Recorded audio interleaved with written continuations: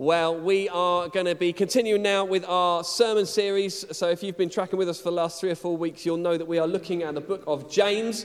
We're doing a series called Be. So do grab your Bibles, open them up. Simon is going to be coming and speaking to us. So let's hear it for Simon. Fantastic.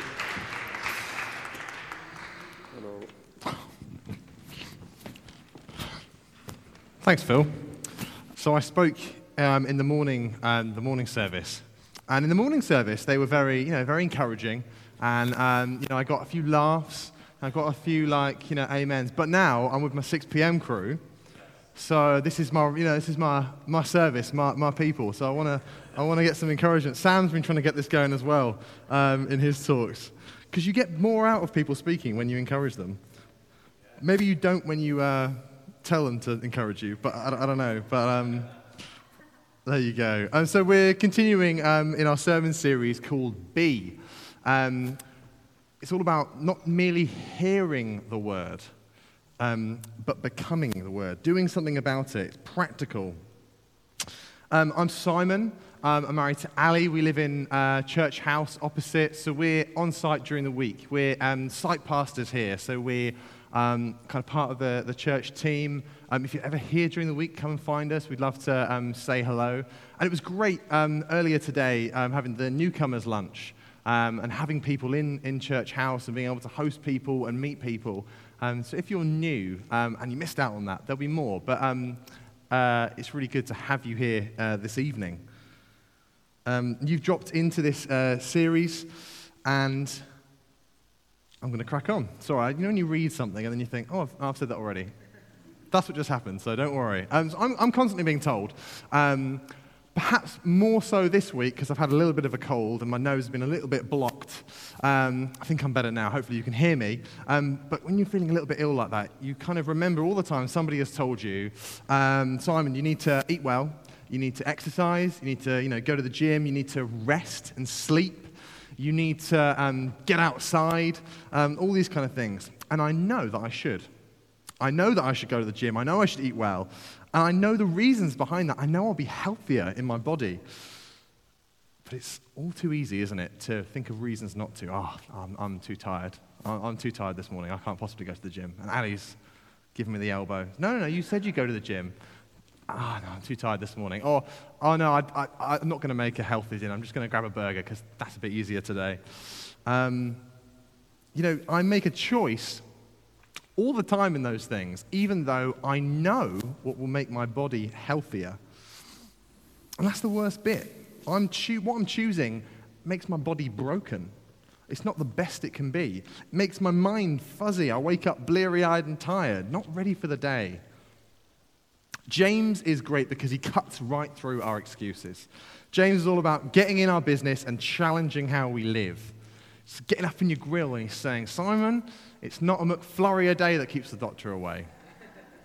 So we've been exploring James's great teaching over the last few weeks, and James has been challenging us to hear what God says and to do something. To not help people because they think they'll be able to help us, but help people that can't help us.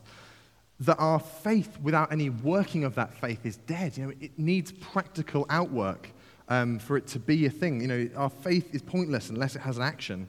And last week, Sam shared with us about our words that matter because they reveal our heart. James is all about the next step here.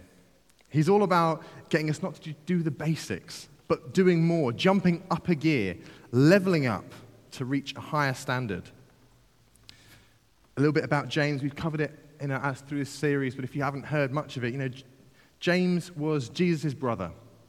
And for a time, he led the church in Jerusalem, made up primarily of Jews, people that knew God and knew God's word. These new Christians who had come from this Jewish background. If you were Jewish in first century Jerusalem, you would know the Bible well. From the age of 0 to 12 at least, you would be studying. You would know the first 5 books of the Bible off by heart. And at 12, if you weren't so spiritually minded and they didn't think, that was the right path for you, you would then go off into your trade. Maybe you were a fisherman, maybe you were a craftsman or a carpenter. but you would go into those trades knowing God's word. But it's not just enough to know the word. We have to do something about it. So James knows about people like us who might know God's word. James isn't teaching them new theology. So this isn't necessarily about trying to speak to people that don't know about Jesus or people that are new Christians. They know God, but James wants them to do something more. He wants them to be different and obviously set apart from everybody else.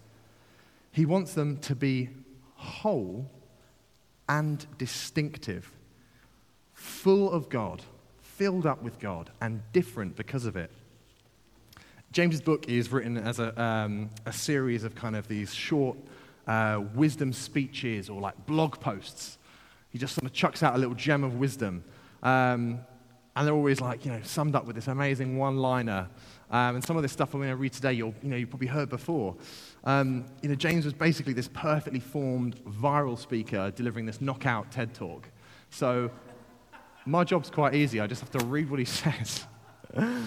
James calls us to be completely and wholeheartedly devoted to Jesus. We're called to be recognizably different from everyone else.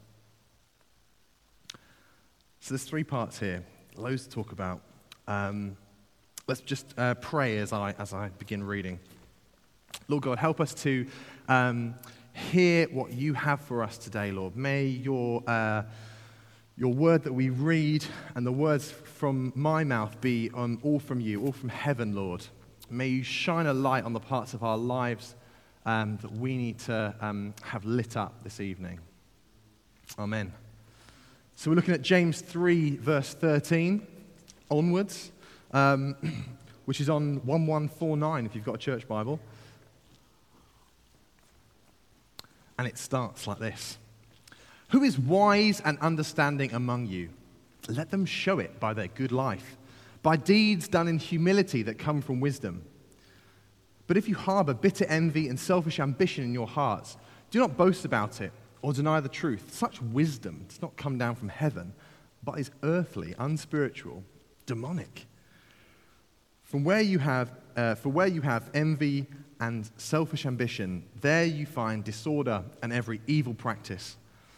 But the wisdom that comes from heaven is first of all pure, then peace-loving, considerate, submissive, full of mercy and good fruit, impartial and sincere.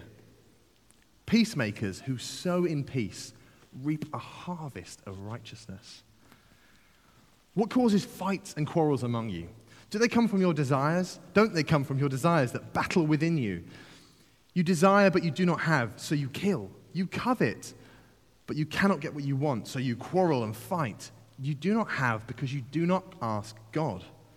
And when you ask, you do not receive because you ask with wrong motives, that you may spend what you get on your pleasures. You adulterous people, don't you know that friendship with the world means enmity with God? Therefore, anyone who chooses to be a friend of the world becomes an enemy of God. Or do you think Scripture says without reason that he jealously longs for the Spirit he has caused to dwell in us? But he gives us more grace. That is why Scripture said, God opposes the proud, but shows favor to the humble. Submit yourselves then to God. Resist the devil, and he will flee from you. Come near to God, and he will come near to you. Wash your hands, you sinners, and purify your hearts, you double-minded. Grieve, mourn, and wail. Change your laughter to mourning, and your joy to gloom. Humble yourselves before the Lord, and he will lift you up. Brothers and sisters, do not slander one another. Anyone who speaks against a brother or sister or judges them speaks against the law and judges it.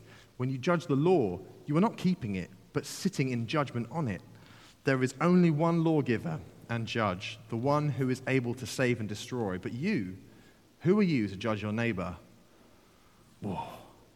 It's a lot, isn't it? It's a big passage, loads to unpack. And you're probably thinking, gosh, what he said there was, I'm not sure how I think about that. I really hope that guy who's talking, I hope he unpacks it and actually understand, we actually understand that.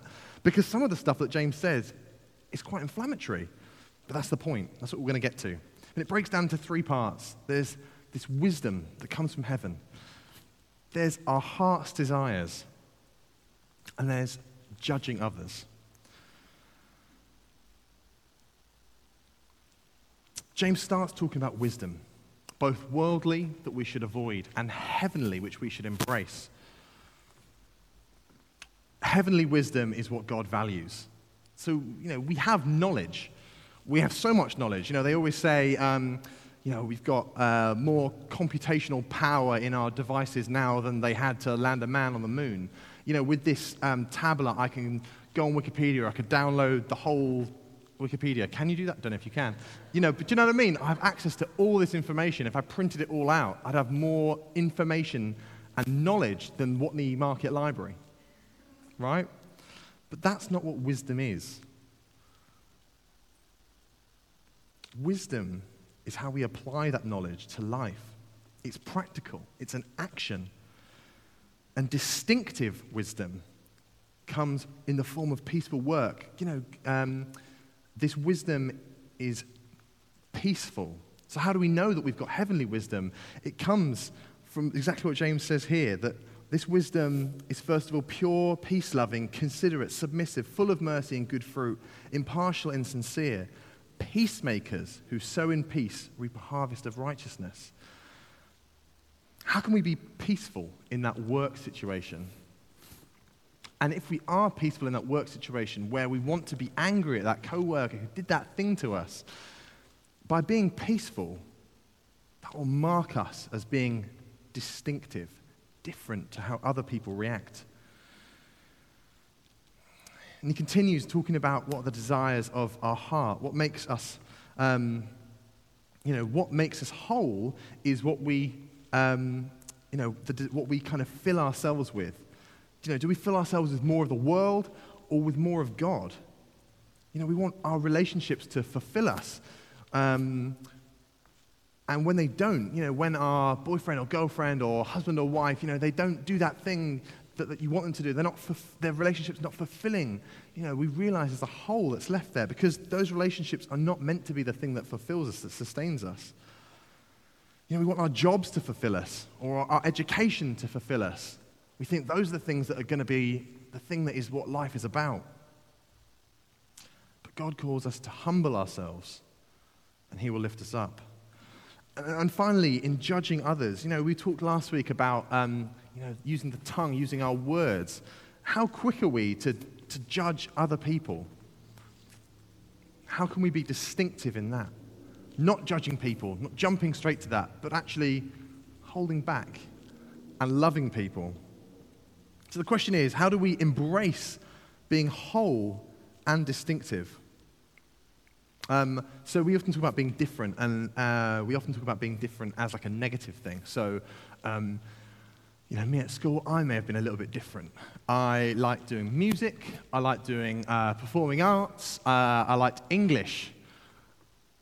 I liked doing all of those things. So for me, playing football wasn't really the biggest thing to do. My school was definitely a football school. At lunchtime, you went and played football.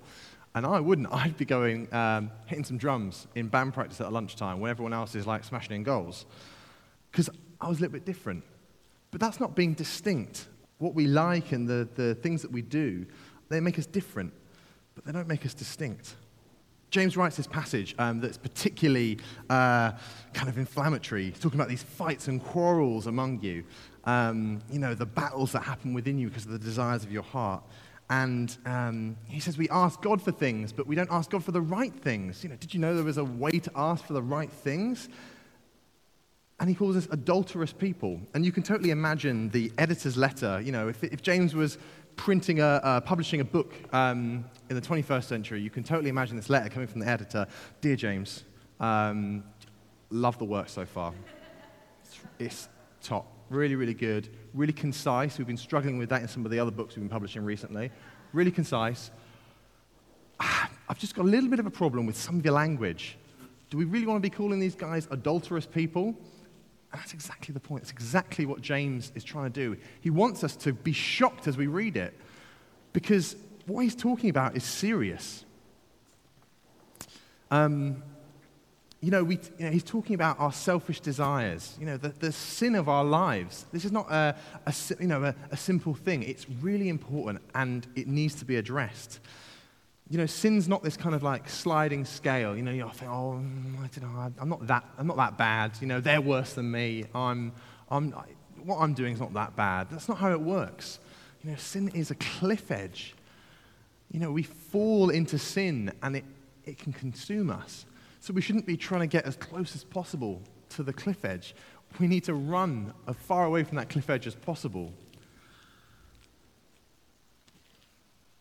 Our relationship with God is so fulfilling, but we ask the God who loves us to replace it with other things. Jesus in the Sermon on the Mount talks about, if you hate someone, you've murdered them in your heart. If you lust after someone, you've committed adultery in your heart. Because of that thing, it's a cliff edge. It's not to be taken lightly. You need to address these things in their smallest form. So when we ask God for things in our lives, the problem is that it might not be that explicit.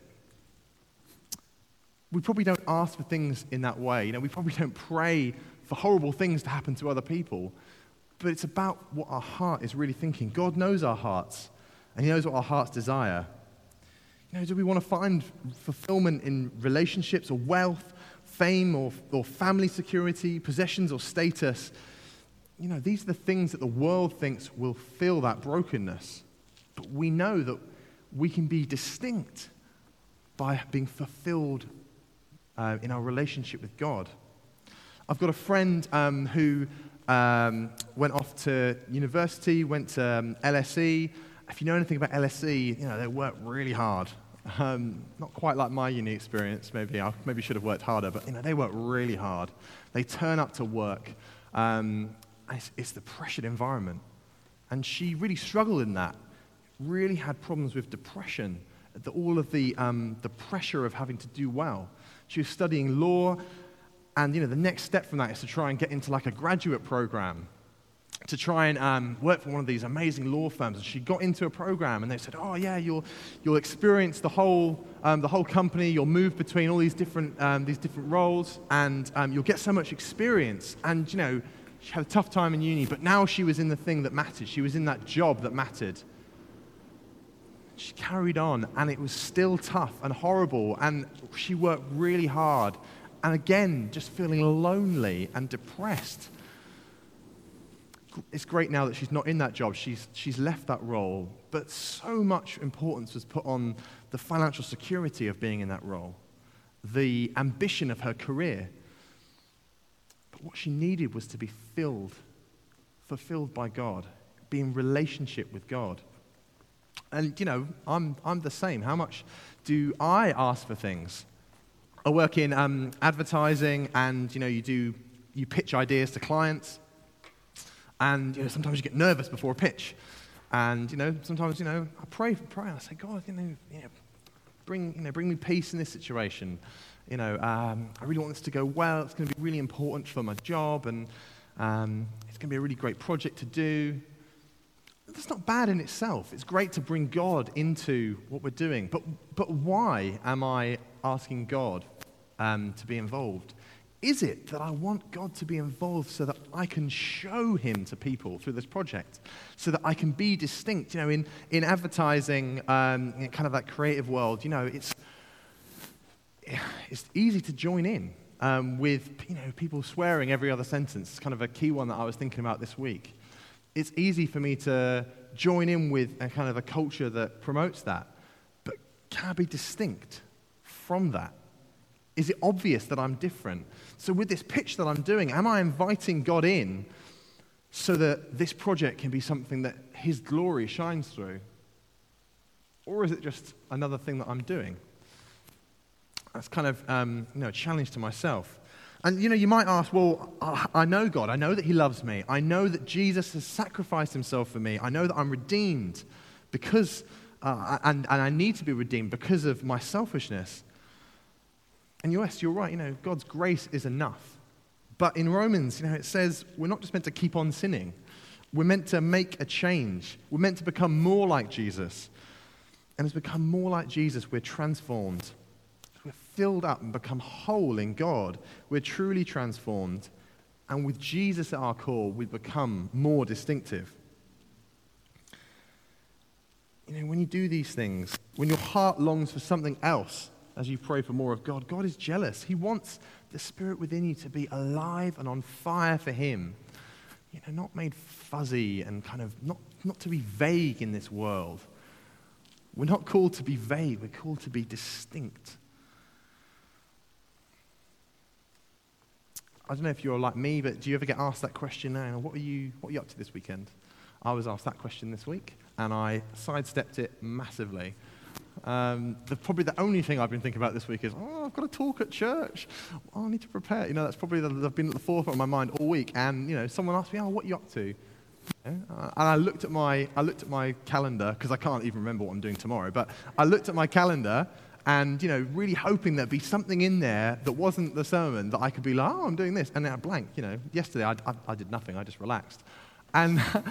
I basically just said that. Just said, no, nothing, I'm just relaxing. And, you know, they said what they were doing. I just sidestepped that question. And it's not that we should feel bad about those situations, but, you know, how can we be distinct in the small situations? How can we say, hey, yeah, I'm going to church this Sunday? Just something simple like that. You know, another one is, I experience is, you know, the way we talk about clients. You know, sometimes you've got a difficult client. They don't understand the creativity of this brief that you've been working on. You know, we're working on an ad campaign. It's like, this is so creative. This is the best thing. And the client's like, nah, I don't like it. And you think, they're rubbish. And, you know, we get into these conversations kind of away from them, you know, where we say bad stuff. And it's probably not, it's not that bad. It's not like we're getting upset. But is that how I should be speaking about somebody as a Christian? Am I being distinct in that? Do we aspire to fit in, or do we aspire to be distinctive? They're both linked. The more full of God we become, the more distinctive we will be in this world. You know, we were sharing a little bit about, you know, those Jewish people in that early Christian church. And, you know, they would have, like, physical things that would make them look different. You know, we see Jewish people around in London, or Bangladeshi people, you know, we see around, you know, and, you know, you physically can see that there's something different, if they're wearing a burqa or some other outfit. You know. Now, we don't wear those things, but surely our heart should be showing that. We need to be really showing that God is within us. And how can we do that? If we're living truly with God completely filling us up, we'll be distinctive without even trying, without having to wear something to show that we're different. We'll look set apart just from the way we are. Luckily, you know, God is amazing. God's grace is always enough. And do you know what? There is a place we can go. It starts with recognizing, you know, when we haven't been distinctive in all those situations. And hopefully, maybe you've thought of a few yourselves as I've been speaking. You know, the reason we're not being distinctive is probably because we're not whole. We're not letting Jesus transform us. James is practical. He gives us practical steps to do. James doesn't want those little things to sit in our hearts. He wants us to realize our foolishness, to stop asking for more of the world and to ask for more of God. God gives us more grace, verse 6. He allows us back. He says, humble ourselves. Stop being arrogant. You know, stop defending yourself. Stop being like me and saying, I don't want to go to the gym, I'm too tired. Don't defend, you know, being prideful or, you know, your position of status. And, you know, don't defend that. Recognize when it's just you and not God, and humble yourself. You know, there's this section where he's talking about making your laughter go to, gloom, and, you know, the joy go to, you know, sadness. It's not God doesn't want us to be really sad. It's not that. But don't let that prideful laughter be the thing that rules you. If you spot that, you need to bring that down. You need to be broken before the Lord, and you need to give it to Him. It is a tough message. It's a challenge to examine our hearts that closely. And when we find something, to do something about it. Even the smallest thing, break it down, give it to God. Humble ourselves completely. Because when we do, God will lift us up. He'll embrace us. And he will draw in again as we draw near to him. In a minute, I'm just going to play a song. It talks about being broken. It talks about being saved. As that's playing, just think of the times where you haven't been distinctive. Where you've maybe sidestepped something. Think about those times this week and give them to God. I'm just going to play this song now, and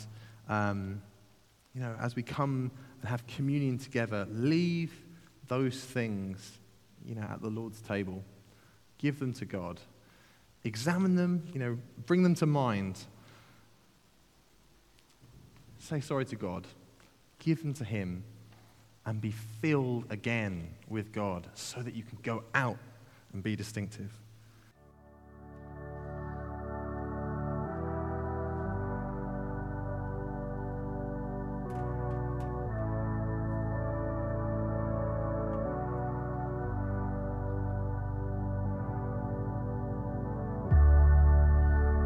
I'm blinded by your grace. I'm blinded by your grace, by your grace. I'm blinded by your grace. I'm blinded by your... Lord, I've been broken. Although I'm not worthy, you fix me. I'm blinded by your grace. You came and saved me. Lord, I've been broken. Although I'm not worthy, you fixed me. Now I'm blinded by your grace. You came and saved me. One time for the Lord, and one time for the cause. And one round of applause, one time for Fraser T. Smith on the chords. I think we got one. I stay prayed up, then I get the job done. Yeah, I'm Abigail's youth, but I'm God's son. But I'm up now, look at what God's done. No, real talk, look at what God did. On the main stage, running around topless. I phone flips, then I tell him that we got this. This is God's plan, they can never stop this. Like, wait right there, could you stop my verse? You saved this kid and I'm not your first. It's not by blood and it's not by birth. But oh my God, what a God I serve. Lord, I've been broken. We're God's son, we're God's daughter. You saved this kid and I'm not your first. What a God that we serve. That's the greatest thing, is that, we do mess up all the time, but God is always there to welcome us back in. His grace continues. And if you don't know that grace, we would love for you to know him. God really wants to, transform your life. Let's pray now as we've maybe brought some of those lyrics to mind, or some of those times in our lives when we, haven't been distinctive. Let's draw near to God now so that his Spirit can draw near to us. Let's pray. Lord God, we just want to draw near to you now, Lord. Lord, as we share communion together, Lord, as we come to your table, as we share and remember your sacrifice for us, Lord, we just want to put all of those times where we haven't been distinctive, Lord. We want to just put them on your table and say, sorry, Lord. Lord, fill us and make us whole so that you are so obviously a part of our life. It's so obvious that we're different, we're distinct. We're set apart. Amen.